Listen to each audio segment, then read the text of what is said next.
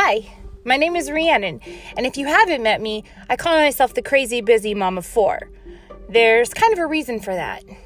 I'm not crazy, but I am crazy busy. Like I said, there's 4 kids and a husband. Welcome to my podcast. I'm so excited that you've decided to join me on what I hope is going to be a weekly bout of encouragement, maybe funny stories, or something to just encourage you as a mother or as a wife, or maybe just to make you feel like you're not alone. So I'm so excited that you're here with me today, and I hope that you enjoy my podcast.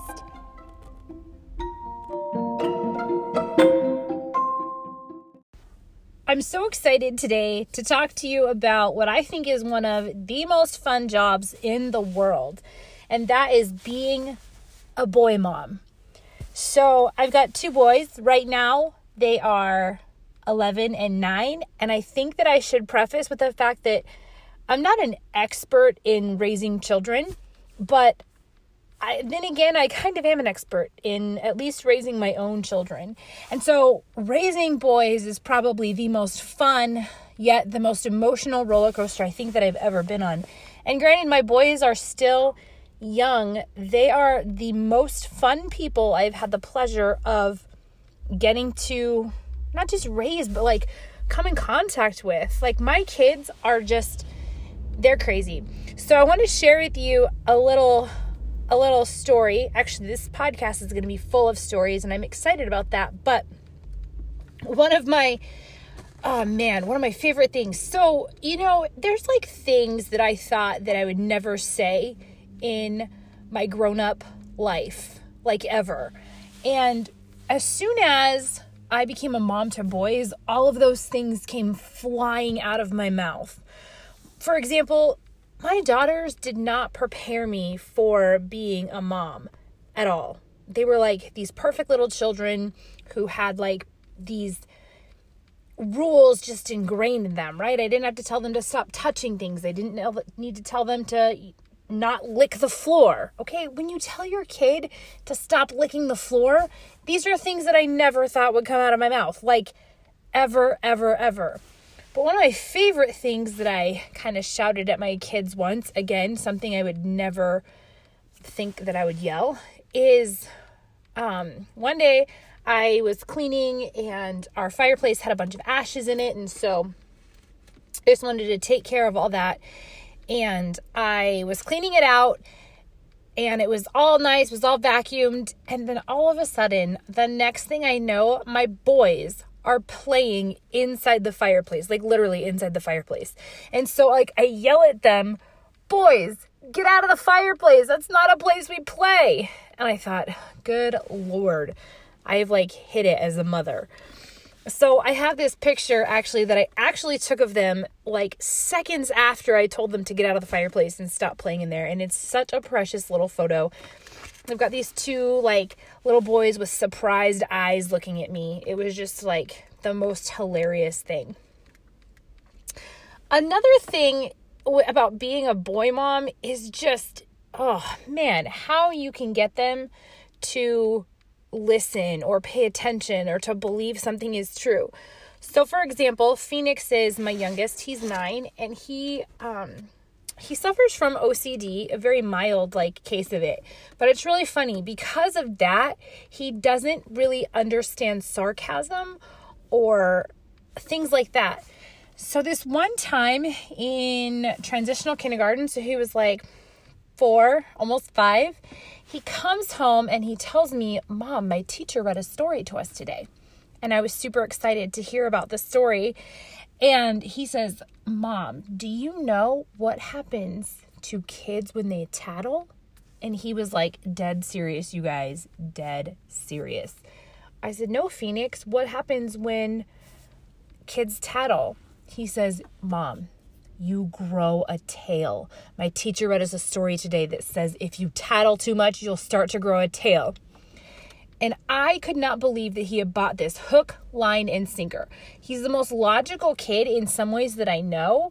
And so like, I couldn't believe that he had believed this. And I was cracking up. And so I told him, I was like, "Phoenix, you had better stop tattling because I'm pretty sure that at any minute your tail is going to come poking through." And again, he bought it hook, line, and sinker. So one day, very shortly after this story is read, we're out and about as a family and we're running some errands and trying to shop and get some things done. And it comes to dinner time. And so we're about to get dinner. Now, something I should tell you about Phoenix is he is definitely the baby of the family.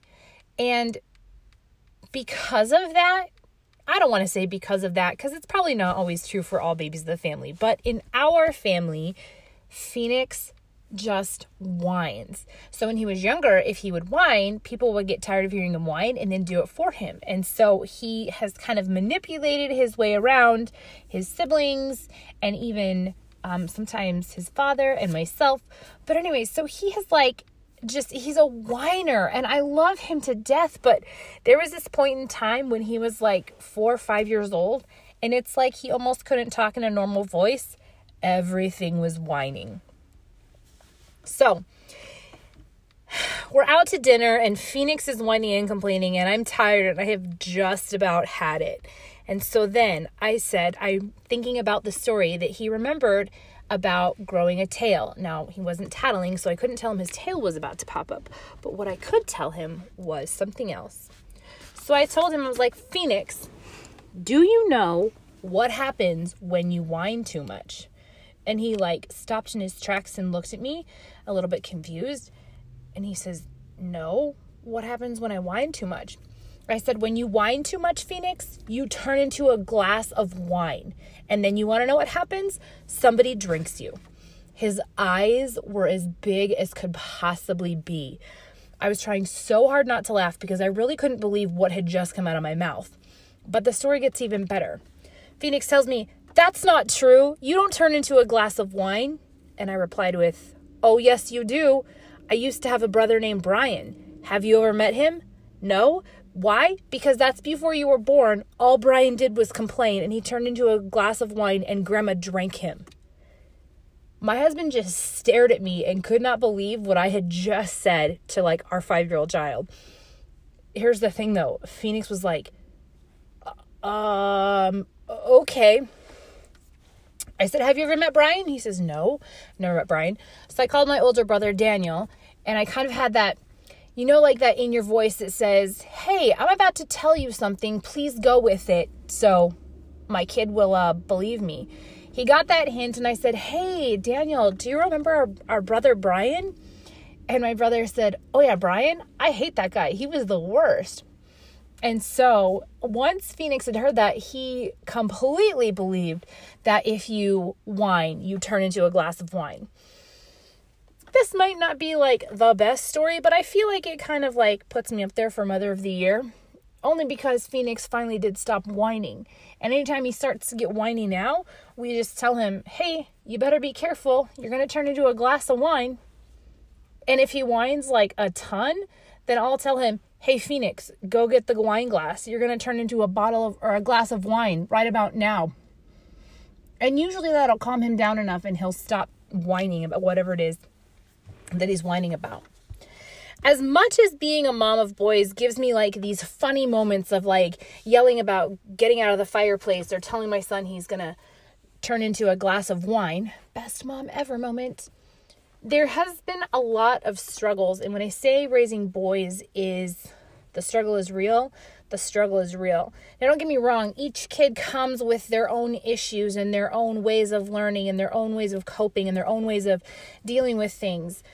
But Tristan has been my one that has been the one that from minute one, I just knew he was so special, but I knew that it was going to be a challenge. So when he was 5 weeks old, he got meningitis and was so incredibly sick and was in the hospital for a long time. Poor Ireland thought that I had moved into the hospital. She came to visit one day and asked, how come you live here now? So that was super heartbreaking. And then when he was a year old, he broke his leg going down a slide. Just after he learned how to walk, now he's in this cast that is gigantic and heavy and, that was tough too. And then when he was about 4 or 5, we started to see some anger issues. Let me back up. After the broken bone, when he was 3, he actually cracked his skull from falling off the couch. And so then is when we started to see some anger and some frustration and just some stuff that we didn't think was normal for a kid his age. And he was in and out of therapy for a while. And then when he was 10, he was diagnosed with depression. That is probably the hardest thing you could hear as a parent when your child is diagnosed with depression. But I want to back up. And before he was diagnosed with depression, he actually had to stay in a facility for about 6 days. And that was probably the hardest moments of my life. I don't know that I have cried anymore or I have been searching for answers any more than I did during that time. And it was a really scary time for Stephen and I. And I'm super thankful that our church came alongside of us to really love us and support us. And that we were just able to rely on God during that time, because it's such a time, man, of so many questions and not having any answers. And that was the worst time. And so as we're still dealing with this, as Tristan is only 11 now, it's still something we deal with on a very daily basis. But afterwards, I was so proud of Tristan, who really wanted to work through his depression by creating what's called the Depression Project 2. And it's an Instagram account that he and I run together.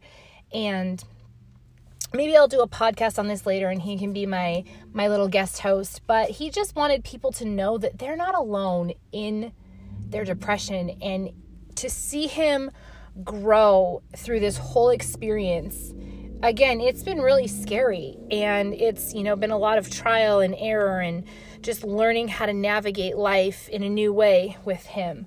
But just the joy that I see in him daily is just beyond amazing. The reward of being a mom to boys is priceless. Sure, it might come with sticky fingers, or maybe that one time when your toddler smears toothpaste all over the bathroom cabinets, or when he throws his cars in the toilet, or when yuck, all these things my kids did that were gross and messy, and when they're sick and they got stickiness all over them. All of that is worth those priceless moments when they come and they snuggle up in your bed, or they come and still tell you when they're 11 years old, Mom, give me a kiss before I go to bed. Or when you see them making decisions on their own that you know that they're going to be a decent human being. Raising boys literally is the best. Every day is an adventure because you never know where it's going to go, especially with Tristan and Phoenix. Those two are crazy fun. They're about as different as night and day, but they are so much fun. I'd love to hear your stories about raising boys and maybe the sticky mess that comes with them, or maybe your greatest joys that come out of those parenting moments with them. I'd love it if you'd shoot me a DM on Instagram or head over to my Facebook page. Both are Crazy Busy Mom of 4. You can also check out my blog. It's still under construction, but some posts are there at crazybusymom4.com. And I know this one has been short, but I just wanted to talk to you about the joy of raising boys. And I hope that if you're a boy mom too, that you feel that same incredible joy as being their mom. Until next time.